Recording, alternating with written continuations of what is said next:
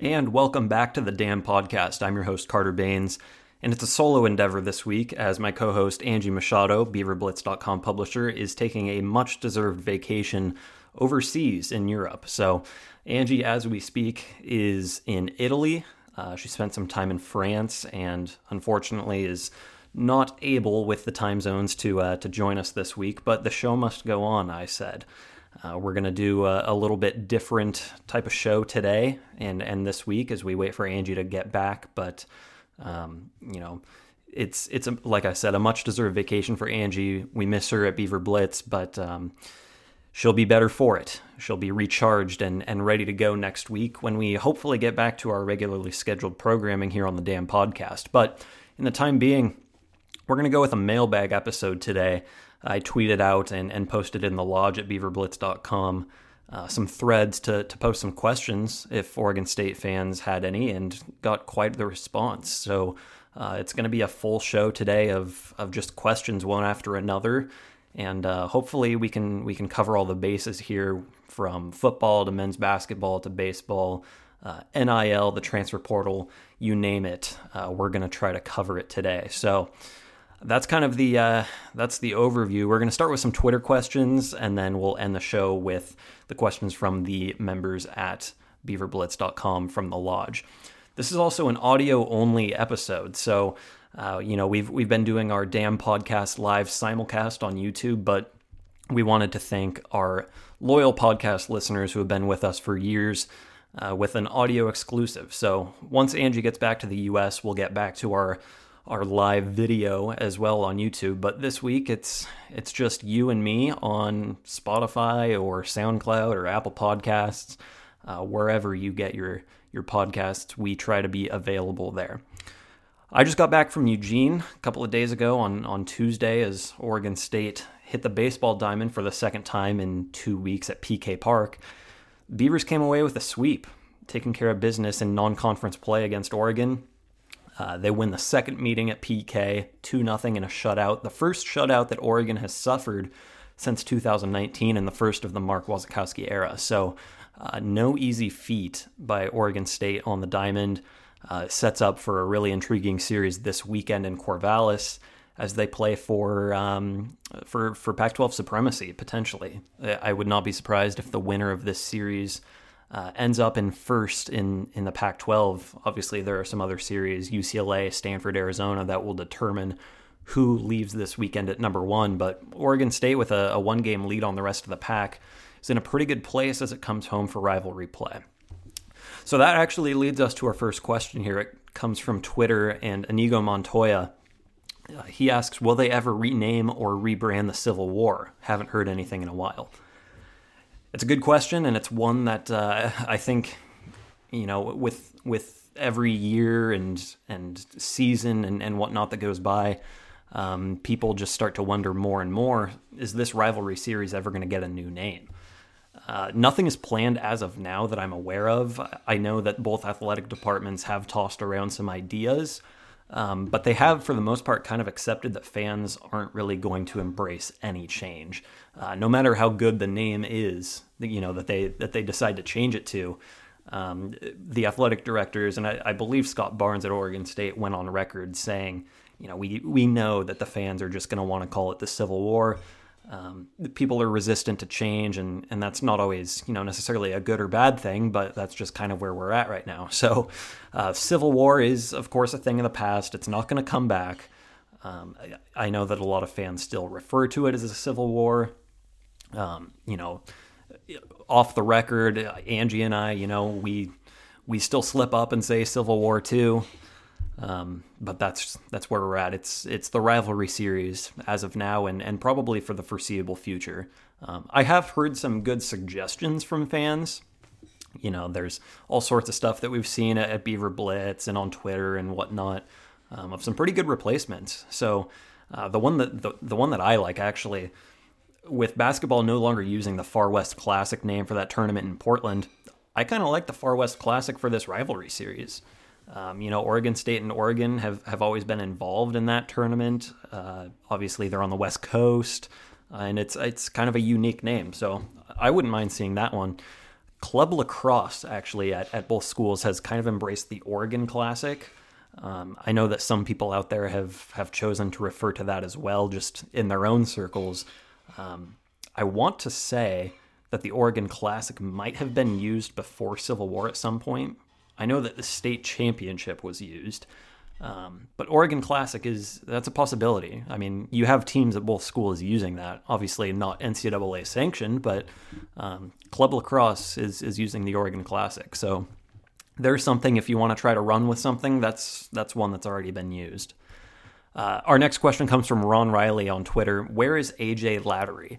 So Lattery, the relief pitcher who had started a couple of midweek games for Oregon State before Jaron Hunter really jumped onto the scene here of late with 2 scoreless games at Oregon. He was actually under the weather along with Jacob Melton a couple of weeks back. I want to say that was the Long Beach State series.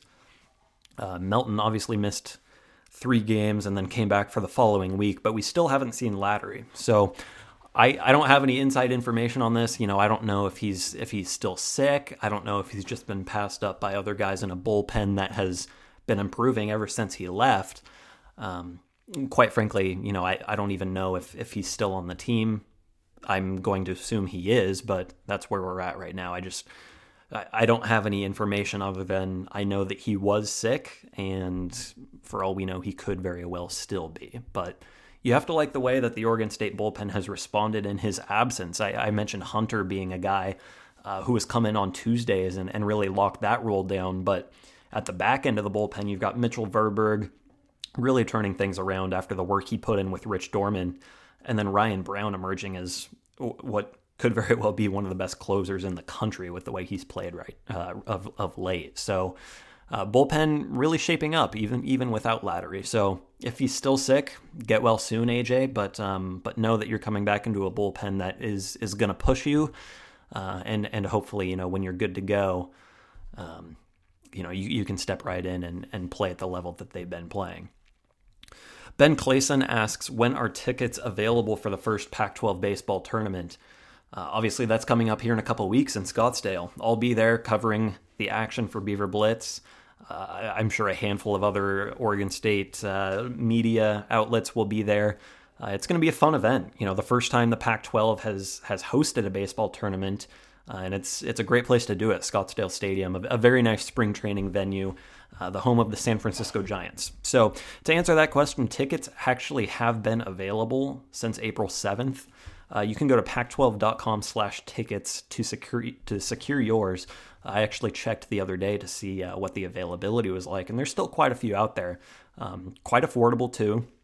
You can buy all tournament passes or session passes, which will get you in for 2 games at a time, and then I believe the entire championship series. So different options there. If you've got a team or two that you want to follow, if you're listening to the damn podcast from Arizona and you live down there and you want to get in and just watch some baseball, there are multiple options out there. So that's pac12.com/tickets. Those have been available for about a month now, but they are still on the market. There's quite a few coming from that primary source. You don't have to pay the ludicrous resale fees and prices that you might have to if you're trying to get down to Corvallis for a baseball game this weekend. I know that Saturday, I believe, is sold out, but I'm not entirely sure about the rest of the series. I would imagine Goss will be at or near full capacity all weekend for that big series.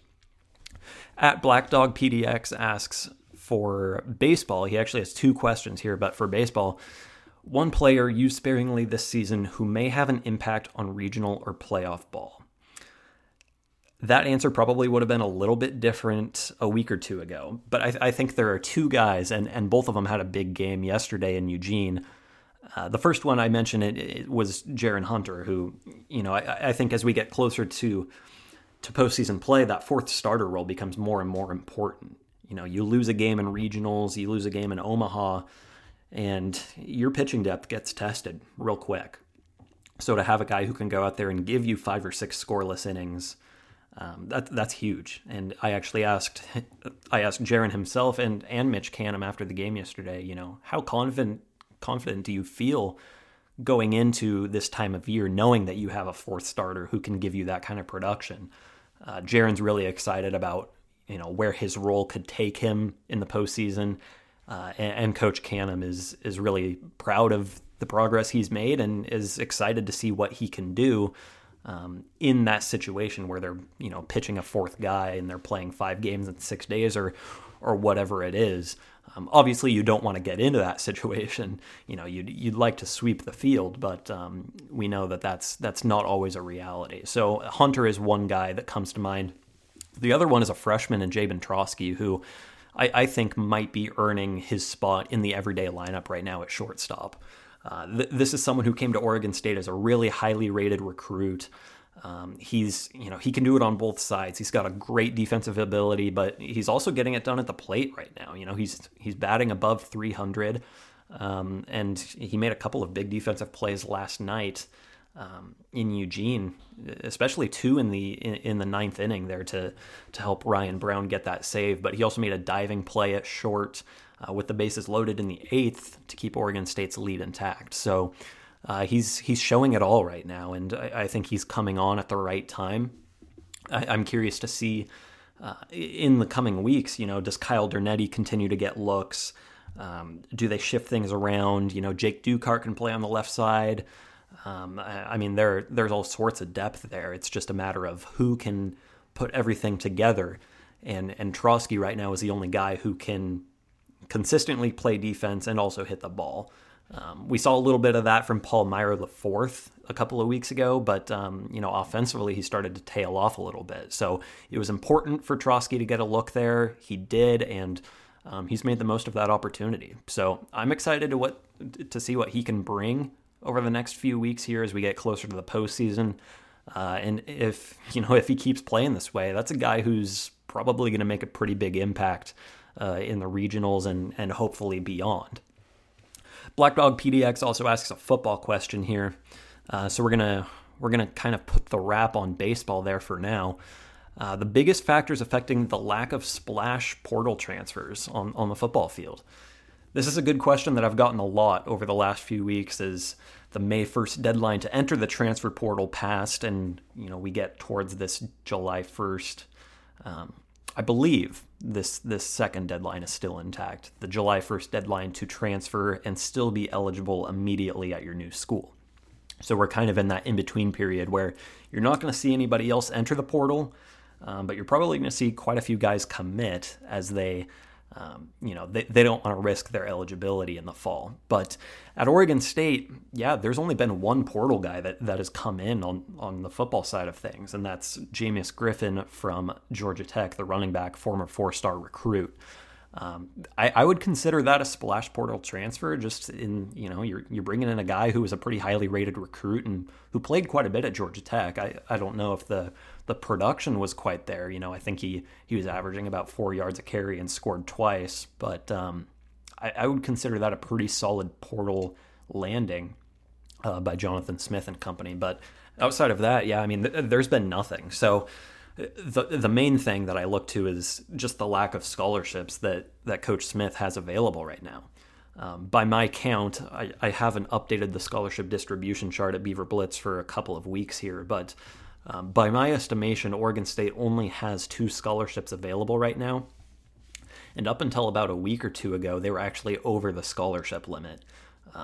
Arnez Madison transferring out, Junior Walling, Demir Collins, Zariah Beeson, and Champ Flemings. All of those guys have left recently and have brought that scholarship count down to where, by my estimation, Oregon State is at 83 right now. But up until a couple of weeks ago, Oregon State really couldn't afford to bring anybody in without knowing that they were going to have scholarships available. Obviously, you got to put yourself in the shoes of a college athlete. If you're in the transfer portal, you want to ensure that when you commit to a place, you're going to be able to play. And if Jonathan Smith's sitting in this kid's living room and said, "Hey, look, we're just assuming we're going to have a scholarship for you," that's not really going to work in your recruiting process. So that would be the thing that I would look to the most. If you were concerned about the fact that Oregon State hasn't landed anybody of note in the portal recently, it's just quite frankly, they haven't been able to because they haven't had the scholarships. But transfer portal, it's a two-way process. So while it hurts to see a guy who came to Oregon State as a 4-star commit in Demir Collins, he's the highest-rated recruit of the Jonathan Smith era. While it hurts to see him leave, you also have to recognize that opens the door for somebody at a position of greater need to come in and potentially make an impact right away. The other factor that I would point to would be the questionable ability to close on targets. It's just, we're at a point now where I think we do have to question Jonathan Smith, Brian Lindgren, to a lesser extent Trent Bray. I think defensively, the guys that Trent Bray has recruited have more often than not committed. But I look at the quarterback position in particular, man.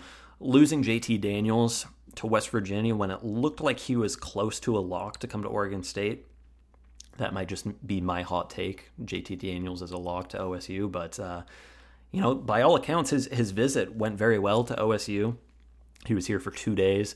I saw him at practice, and he was locked in. He was taking in the offense and learning as much as he could. I felt like Oregon State was in a great position to close on him and bring him in.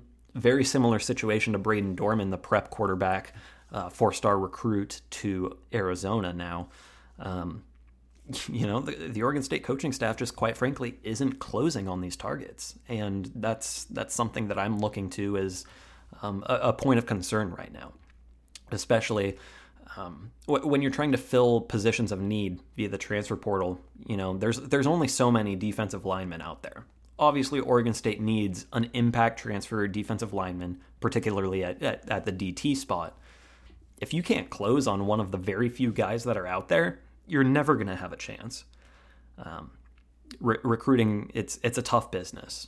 Oregon State has some great recruiters on this staff. They've brought in some high-level transfers, some 4-star recruits in recent years. But you have to be able to close on the guys that you really need.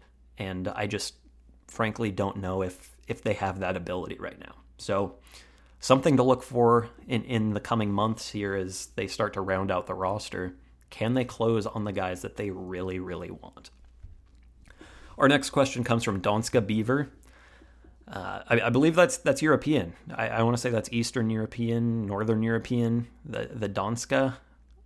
Not entirely sure where that comes from, but I do think that is maybe Nordic. I don't know.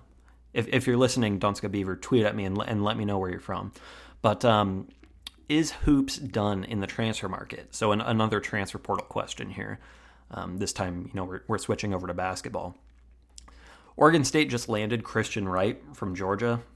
He played a little bit of point guard there, and actually locked up a starting role towards the end of the year. He was started to really come on late in what I believe was his true freshman season. So a really promising guard coming from SEC territory that I'm pretty high on. I think, while the numbers might not have necessarily been there, I want to say he averaged like 5 points, 2 rebounds, 2 assists, somewhere in that range. It's somebody who's still, very early in their career and who could come in and make an impact on a team that's in dire need of a point guard after Deshaun Davis and Jared Lucas transferred out, Gianni Hunt as well. But no, to answer the question, no, I don't think Oregon State is done in the transfer market as far as basketball goes.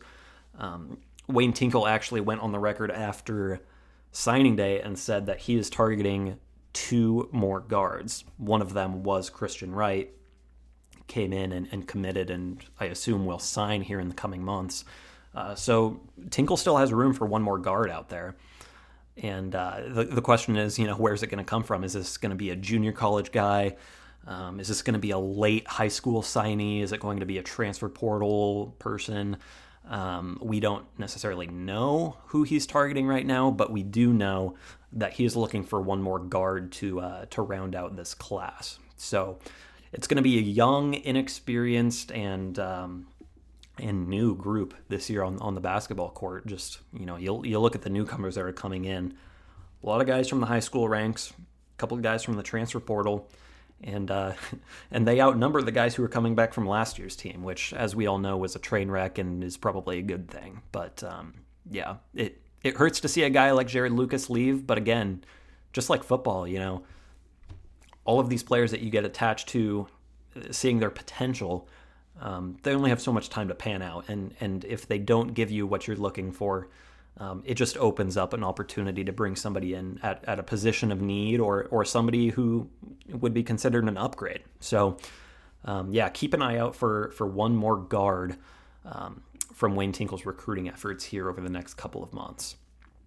At Desmerson asks, do we see New Jersey combos for the football team next year, or even a New Jersey altogether? So probably not, just, based off of how long Oregon State holds on to uniforms before they make a switch. Jonathan Smith's approach to uniforms, we're going to go with a solid color, all black at home, all white on the road. I don't think you're going to see them mix it up too much this year. Last year, they actually did go with a multicolored combination for the first time since Jonathan Smith took over. They went with the black helmets, orange tops, and black pants against Idaho in a game that they won by quite a bit. So I don't know. I mean, there's the question, well, if we play well in one uniform combo, should we keep it rolling? If we play poorly in another, should we retire it? Those homecoming uniforms with the retro Benny that they wore against Cal, and I think that was Cal. I want to say Cal and maybe Utah a couple of years ago. They got blown out in those multiple times, and I think that's part of the reason when they went throwback this past year, you saw them go further, or I guess closer to recent times with the Angry Beaver logo and the Fiesta Bowl uniforms. I think they're kind of moving on from the old Benny as far as uniforms go.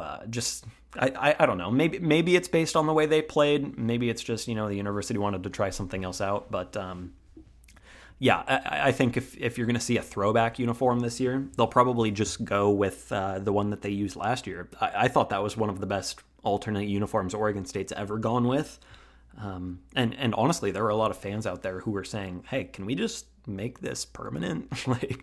Can we just go back to the good old days of 2000 through, 2004 or so? Put those big block letters on the front and back of our jerseys and get that Angry Beaver with the script under it on the helmets and just rock with that for good.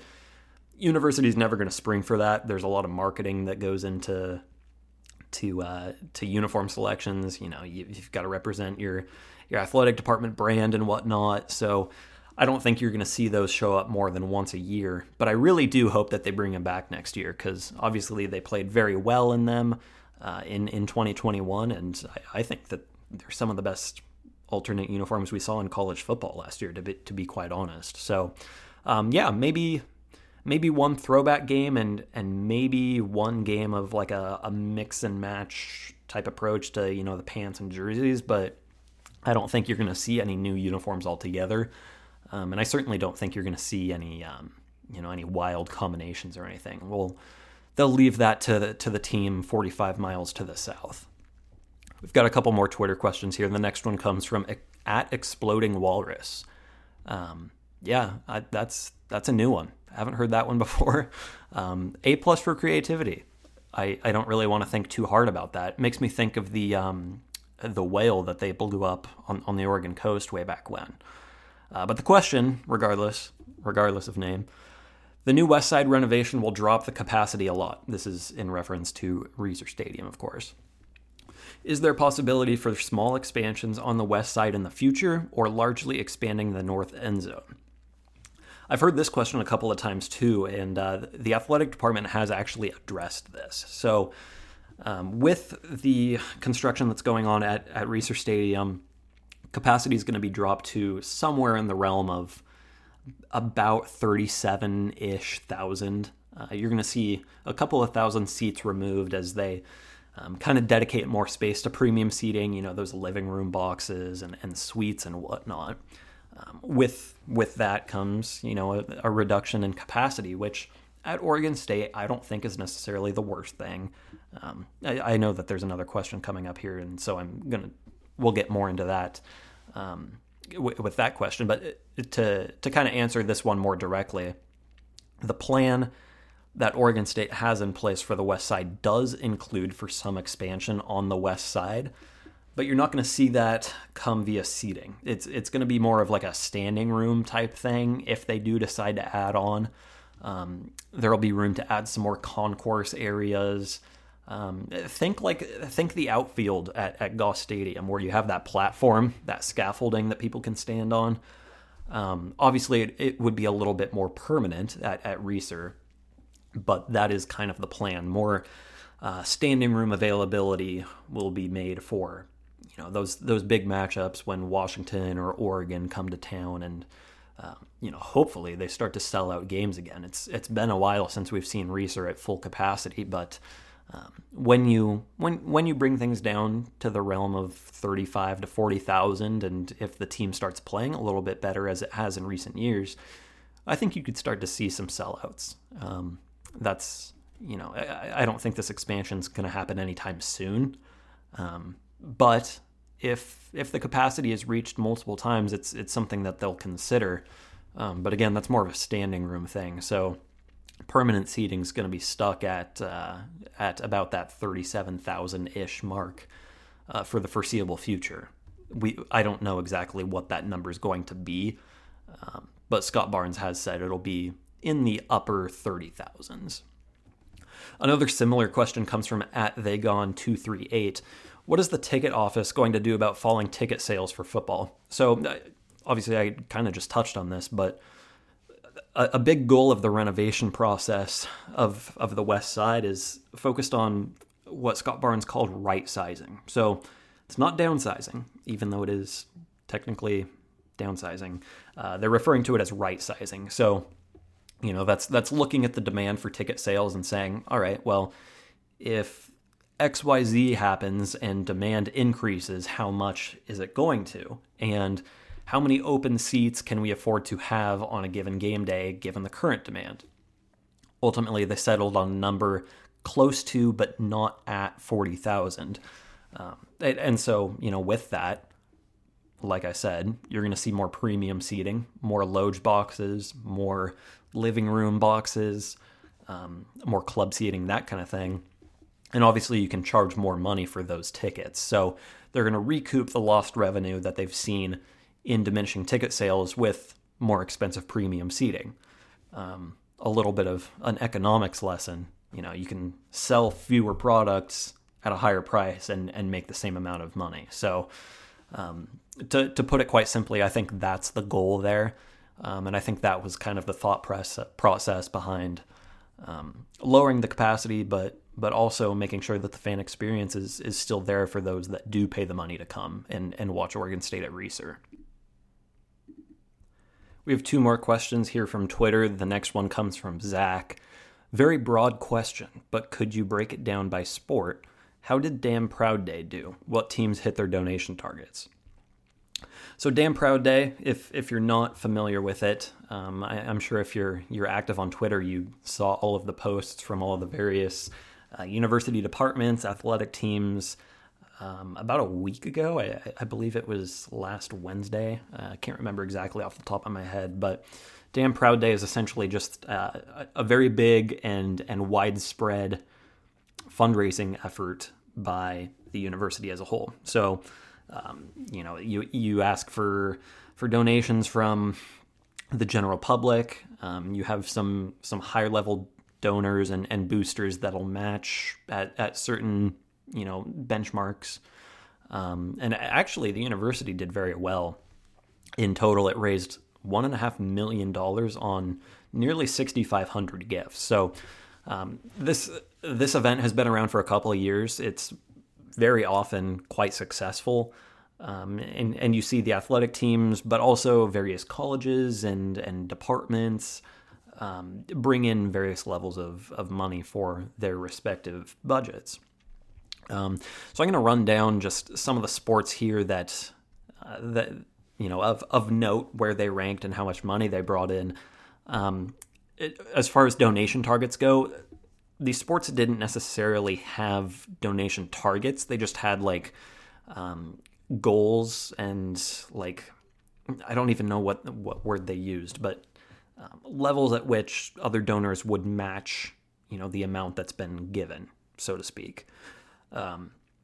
So first of all, the Division of Student Affairs topped the leaderboard university-wide at nearly $115,000. So that's a lot of money from one department, because you look at the number one athletic team, it was men's rowing, and it brought in $50,000. So not even half of what the Division Student Affairs brought in, but still quite a bit of money when you think about it. I mean, this is 24 hours, not even, of fundraising efforts, and men's rowing came in at number one on the athletic side with $50,000. Baseball checked in at number 5 at $36,000. Women's basketball just behind at number 6 with $34,000.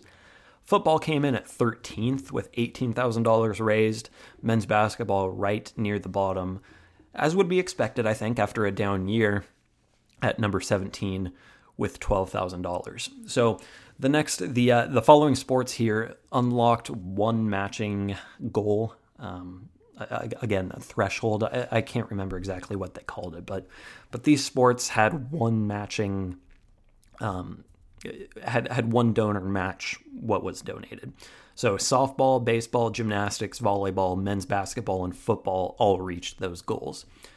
2 sports had two matches unlocked in wrestling and women's golf, and then a handful unlocked 3 matches. So women's basketball, women's soccer, men's golf, men's rowing, men's soccer, spirit, and women's rowing all had 3 donors match whatever was donated to that point, or donated a X amount of money at this number of donors. I'm not doing a great job of explaining this, but it's there's a lot of moving parts on Damn Proud Day. But overall, yeah, again, $1.5 million to the university in the span of a day on 6,500 donations. So a pretty successful donation and fundraising effort by Oregon State last week. Our final question from the Twitter side of things comes from @GoBeavs85. This is a question more directed to me. It's not necessarily asking about Oregon State, but GoBeavs85 asks, what is the most challenging part about covering college sports? This is a really fun question to answer, because covering college sports, man, like I do not take this stuff for granted. Like it's a blast. I realize how lucky I am to be in this field. But to his point, the most challenging part, man, this part, you have to know what you're getting yourself into when you're working in sports. You have to kind of have this always on mentality. Think about some of those phones that you just pick it up and your screen, pops up. That's how your brain has to work. You never know when news is going to break. For example, you could have somebody enter the transfer portal at 10 p.m. on a Monday, and then, the next day something will happen during, scheduled work hours, so to speak. But then Jonathan Smith, a couple of years ago, he dismissed a player from the team for some comments that were made at 11 p.m. So you kind of have to be ready for anything at any given time. You never know what's going to hit, and you never know when it's going to hit. But being there when the news does break is obviously very important in this industry. With that also come non-conventional hours. So I mentioned, news can break at midnight of all times. But more often than that, a 7:30 p.m. kickoff for a football game means you're probably working until 2 or 3 in the morning. There were times during the COVID season when, Oregon State was regularly having 8 o'clock games. I would go to sleep at 4 a.m. after those. My sleep schedule the entire week after that would be messed up, and then they'd hit me with an 11 a.m. Kickoff, or a 1 p.m. kickoff that gets me to Reeser at 11:30, and it's hard to get used to that after you've had all of these night games in a row. But the non-conventional hours, and then just kind of the unpredictable nature of what kind of news is going to break and when. Those are definitely the 2 most challenging parts. But again, it's also really rewarding, because some of these games I wouldn't necessarily go to if it wasn't for work. Not many people showed up to a men's basketball game, a makeup game against Washington State at Monday, or on a Monday at like 8 o'clock. I think the 3 or 4 media members that were there just about doubled the amount of people who are actually watching the game from the stands. So it forces you to get out of the house every now and then, and maybe gets you to a game that you wouldn't have gone to if you weren't on the clock. But yeah, it's not for everyone. It's not as glamorous as it may seem, but for every 2, 3, 4 o'clock in the morning bedtime comes a really exciting game or a playoff appearance or let's say a March Madness run that takes you to Indianapolis. So there are perks and there are drawbacks to every job. I think when you're working in sports, they're just a little bit more dramatic. So that's a wrap for the Twitter questions. We're going to hit this quick break, and then when we come back, we will take a bunch of questions from the Lodge at beaverblitz.com. You're listening to the Damn Podcast, powered by beaverblitz.com, a 24/7 sports affiliate. beaverblitz.com is proud to be the leader in Oregon State football and men's basketball recruiting coverage. With access to the most talented and well-connected recruiting analysts in the nation, we're your source for all the latest scholarship offer, official visit, and transfer portal news. Year-round coverage of Oregon State men's basketball, football, baseball, and everything else within the athletic department makes beaverblitz.com the all-inclusive destination for in-depth analysis of all things Beaver sports. Join us today with a monthly or annual subscription to gain full access to our VIP articles, team of experts, and message board. Membership also grants the ability to chat with fellow Beaver fans and gain behind-the-scenes intel in the Lodge. You'll get all this and more, including access to all of the team sites across the 24/7 Sports Network with your subscription, so join today to keep up on your favorite teams and your rivals too. Now, back to the show. All right, this mailbag episode continues as we switch our focus to the Lodge at beaverblitz.com. MCM Beaver 85 asks, has there been an official announcement for the hire on the new assistant men's basketball coach? This question actually came in, and I prepared this answer before the announcement actually did come in. So yes, Oregon State has officially announced Tim Shelton as the final assistant coach on the men's basketball staff. Wayne Tinkle, of course, made the tough decision, but I think the right one and then the necessary one to fire Stephen Thompson and Kerry Rupp a couple of months ago after the men's basketball season ended. Eric Reveneau was the first hire that filled one of those two spots, and then Tim Shelton, as has officially finally been announced by Oregon State, rounds out that staff. So a little bit of background here on Tim Shelton. He's the son of Oregon State legend Lonnie Shelton, who played under Ralph Miller a couple of decades ago. Most recently, Tim Shelton was on the staff at Fresno State as an assistant coach and recruiting coordinator. He was on staff at San Diego State before that and actually played with the Aztecs, I want to say off the top of my head, about 15 years ago or so. So still a young and up-and-coming coach who has established himself as a recruiter. Obviously, you don't get a recruiting coordinator job by accident, and that's big for Oregon State to land one of what I think have been two really, really solid assistants that are coming in here. Eric Reveneau has some head coaching experience, obviously a lot of West Coast ties, and then Tim Shelton, of course, has ties to the program via his dad, and then has been on the West Coast ever since as well. So two guys that are well connected out here, two guys that are very well respected in coaching circles, and honestly, everything that I've heard about these two guys in Shelton and Reveneau has been very positive. So you hope that they play very big roles in game planning, recruiting, you name it, and that Wayne Tinkle kind of loosens the reins a little bit and really lets these guys shine, because I think the assistant staff that Tinkle has built around him, you add Marlon Stewart into the mix as another really young guy who's known for his recruiting.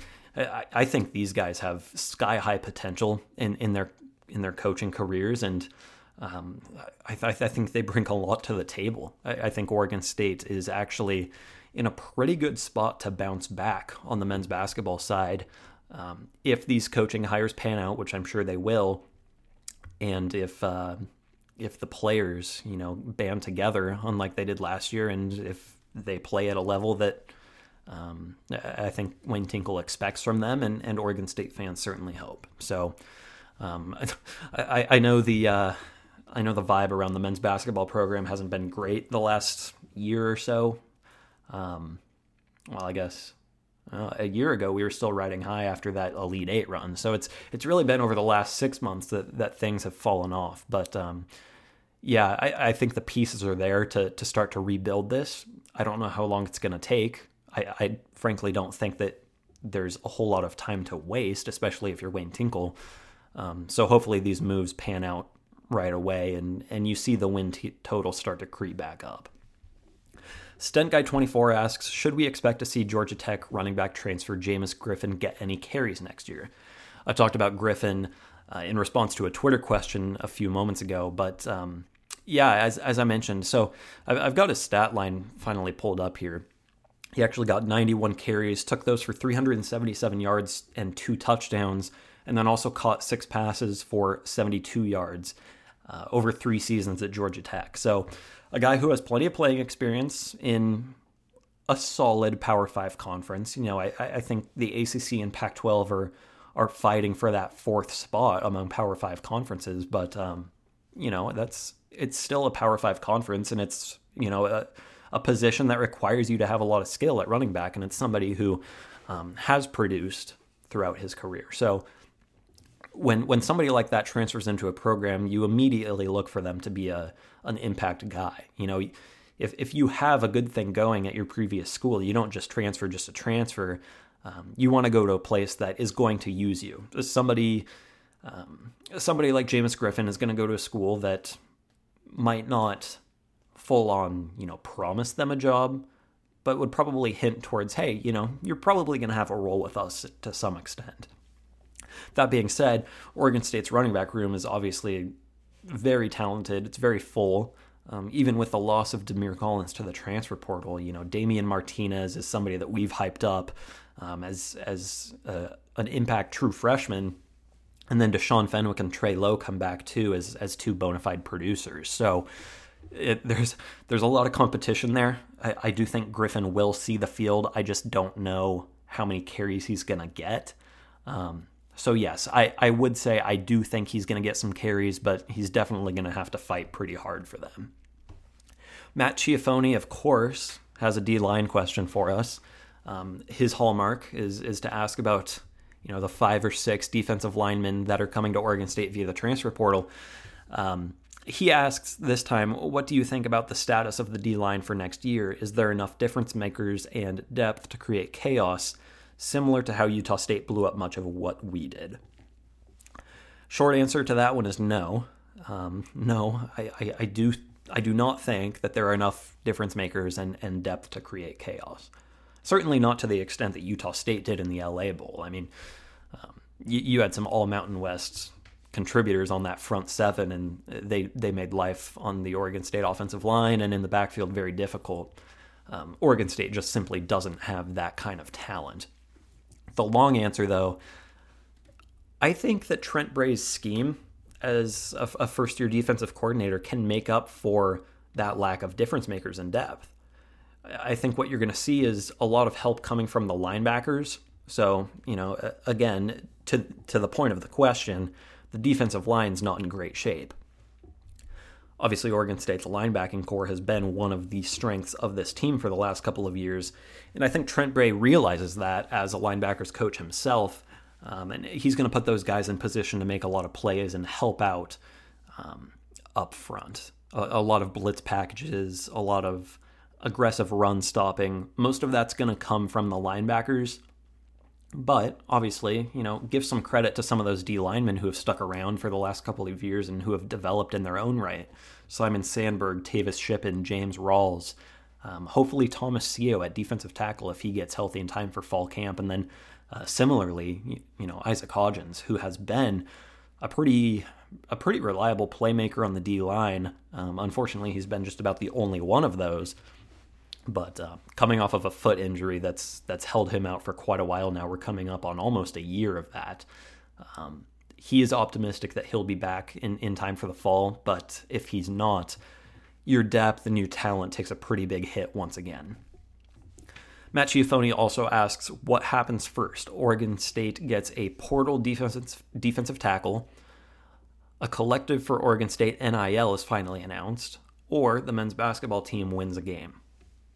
So this is a good question because it covers a lot of bases, and we haven't talked about NIL on this week's episode until now.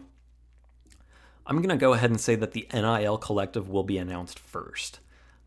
There's been a lot of hand-wringing, I think, from Oregon State fans, especially ones in the know of, where NIL is heading, and those who pay attention to these things a lot closer. They recognize that Oregon State is really falling behind in the NIL space, and I think Oregon State's trying to play things very much by the book, which obviously you should. But people have been cheating and paying players in college football forever. And so now that they just have, a legal means of doing so, they're able to get NIL collectives up and running pretty quickly because the boosters have been giving money to players and coaches for years. But, I think we're going to see that collective be announced first. I do know that there are two in the works. One of them is more of a fan-based approach, and then the other is from high-level boosters themselves. So, I would imagine one of those is going to be announced before too long. I know that one of them is in, some of the registration and legalization phase, so to speak. Going through the process of registering as a nonprofit. So things are in the works. It's just unfortunate that I think Oregon State is being lapped by a lot of other programs, and this is the kind of thing that could put the nail in the proverbial coffin for a school like Oregon State that already lacks in the funding department. But again, to answer the question, men's basketball is at least not winning a game until November. Oregon State, via the transfer portal, those defensive linemen are really tough to get. So I think we'll see an NIL collective be announced within the next couple of months. Two more questions here from the Lodge before we wrap things up. C. Beaver asks, how about all the super top secret, high profile recruits in the portal that Beaver Nation will be ecstatic about, that we are all waiting patiently to materialize? What happened? Still reason for hope, or should we look for next year? So again, I touched on this earlier. The staff is just severely limited as far as what they're able to do with the transfer portal right now, just because they don't have many scholarships available. But again, by my estimation, they have 2, maybe 3 available at this point. And you're going to start to see some things kind of get into motion over the next 2 months as guys try to find a place to land by July 1st. Especially with the academic year at Oregon State wrapping up in June. I think that that late June mark it's a pretty solid it's a pretty solid timeline to look at as far as somebody coming in, committing, and signing. I would say you hope for 2 guys to come in by fall camp.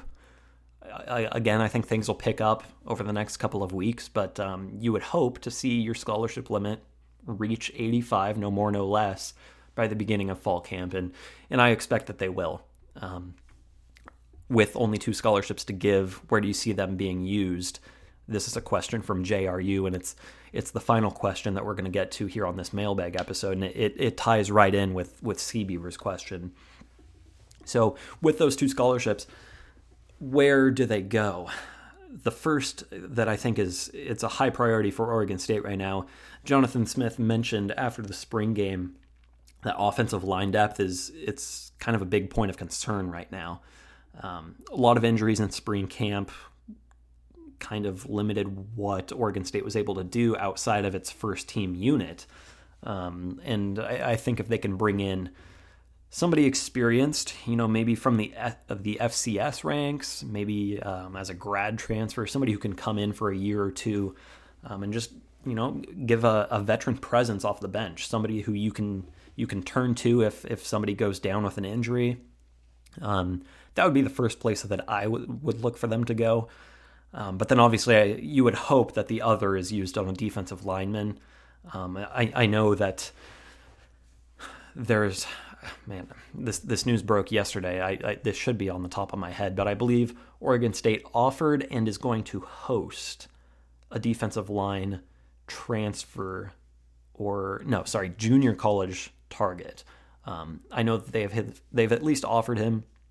I should confirm this visit nonsense before I put it on the airwaves, but they do have their eyes on a defensive lineman. But I do think, just based off of what Jonathan Smith has told us, offensive line is another area that they're going to want to target. That is a wrap on all of the questions. I know we had a few more come in late on Twitter and at Beaver Blitz, but I wanted to limit this to somewhere in the realm of 45 minutes to an hour. I feel like we've hit a pretty good stopping point, covered all things baseball, men's basketball, football, and got a little bit of NIL and transfer portal talk in there as well. Definitely want to leave some questions out there as well for next week and in the future when Angie comes back, and we can dive into some more conversation. I know she'll have some good perspective on NIL, and she pays more attention to the recruiting side of things, so she'll be more up to date on who Oregon State is targeting and whatnot. She will be back next week.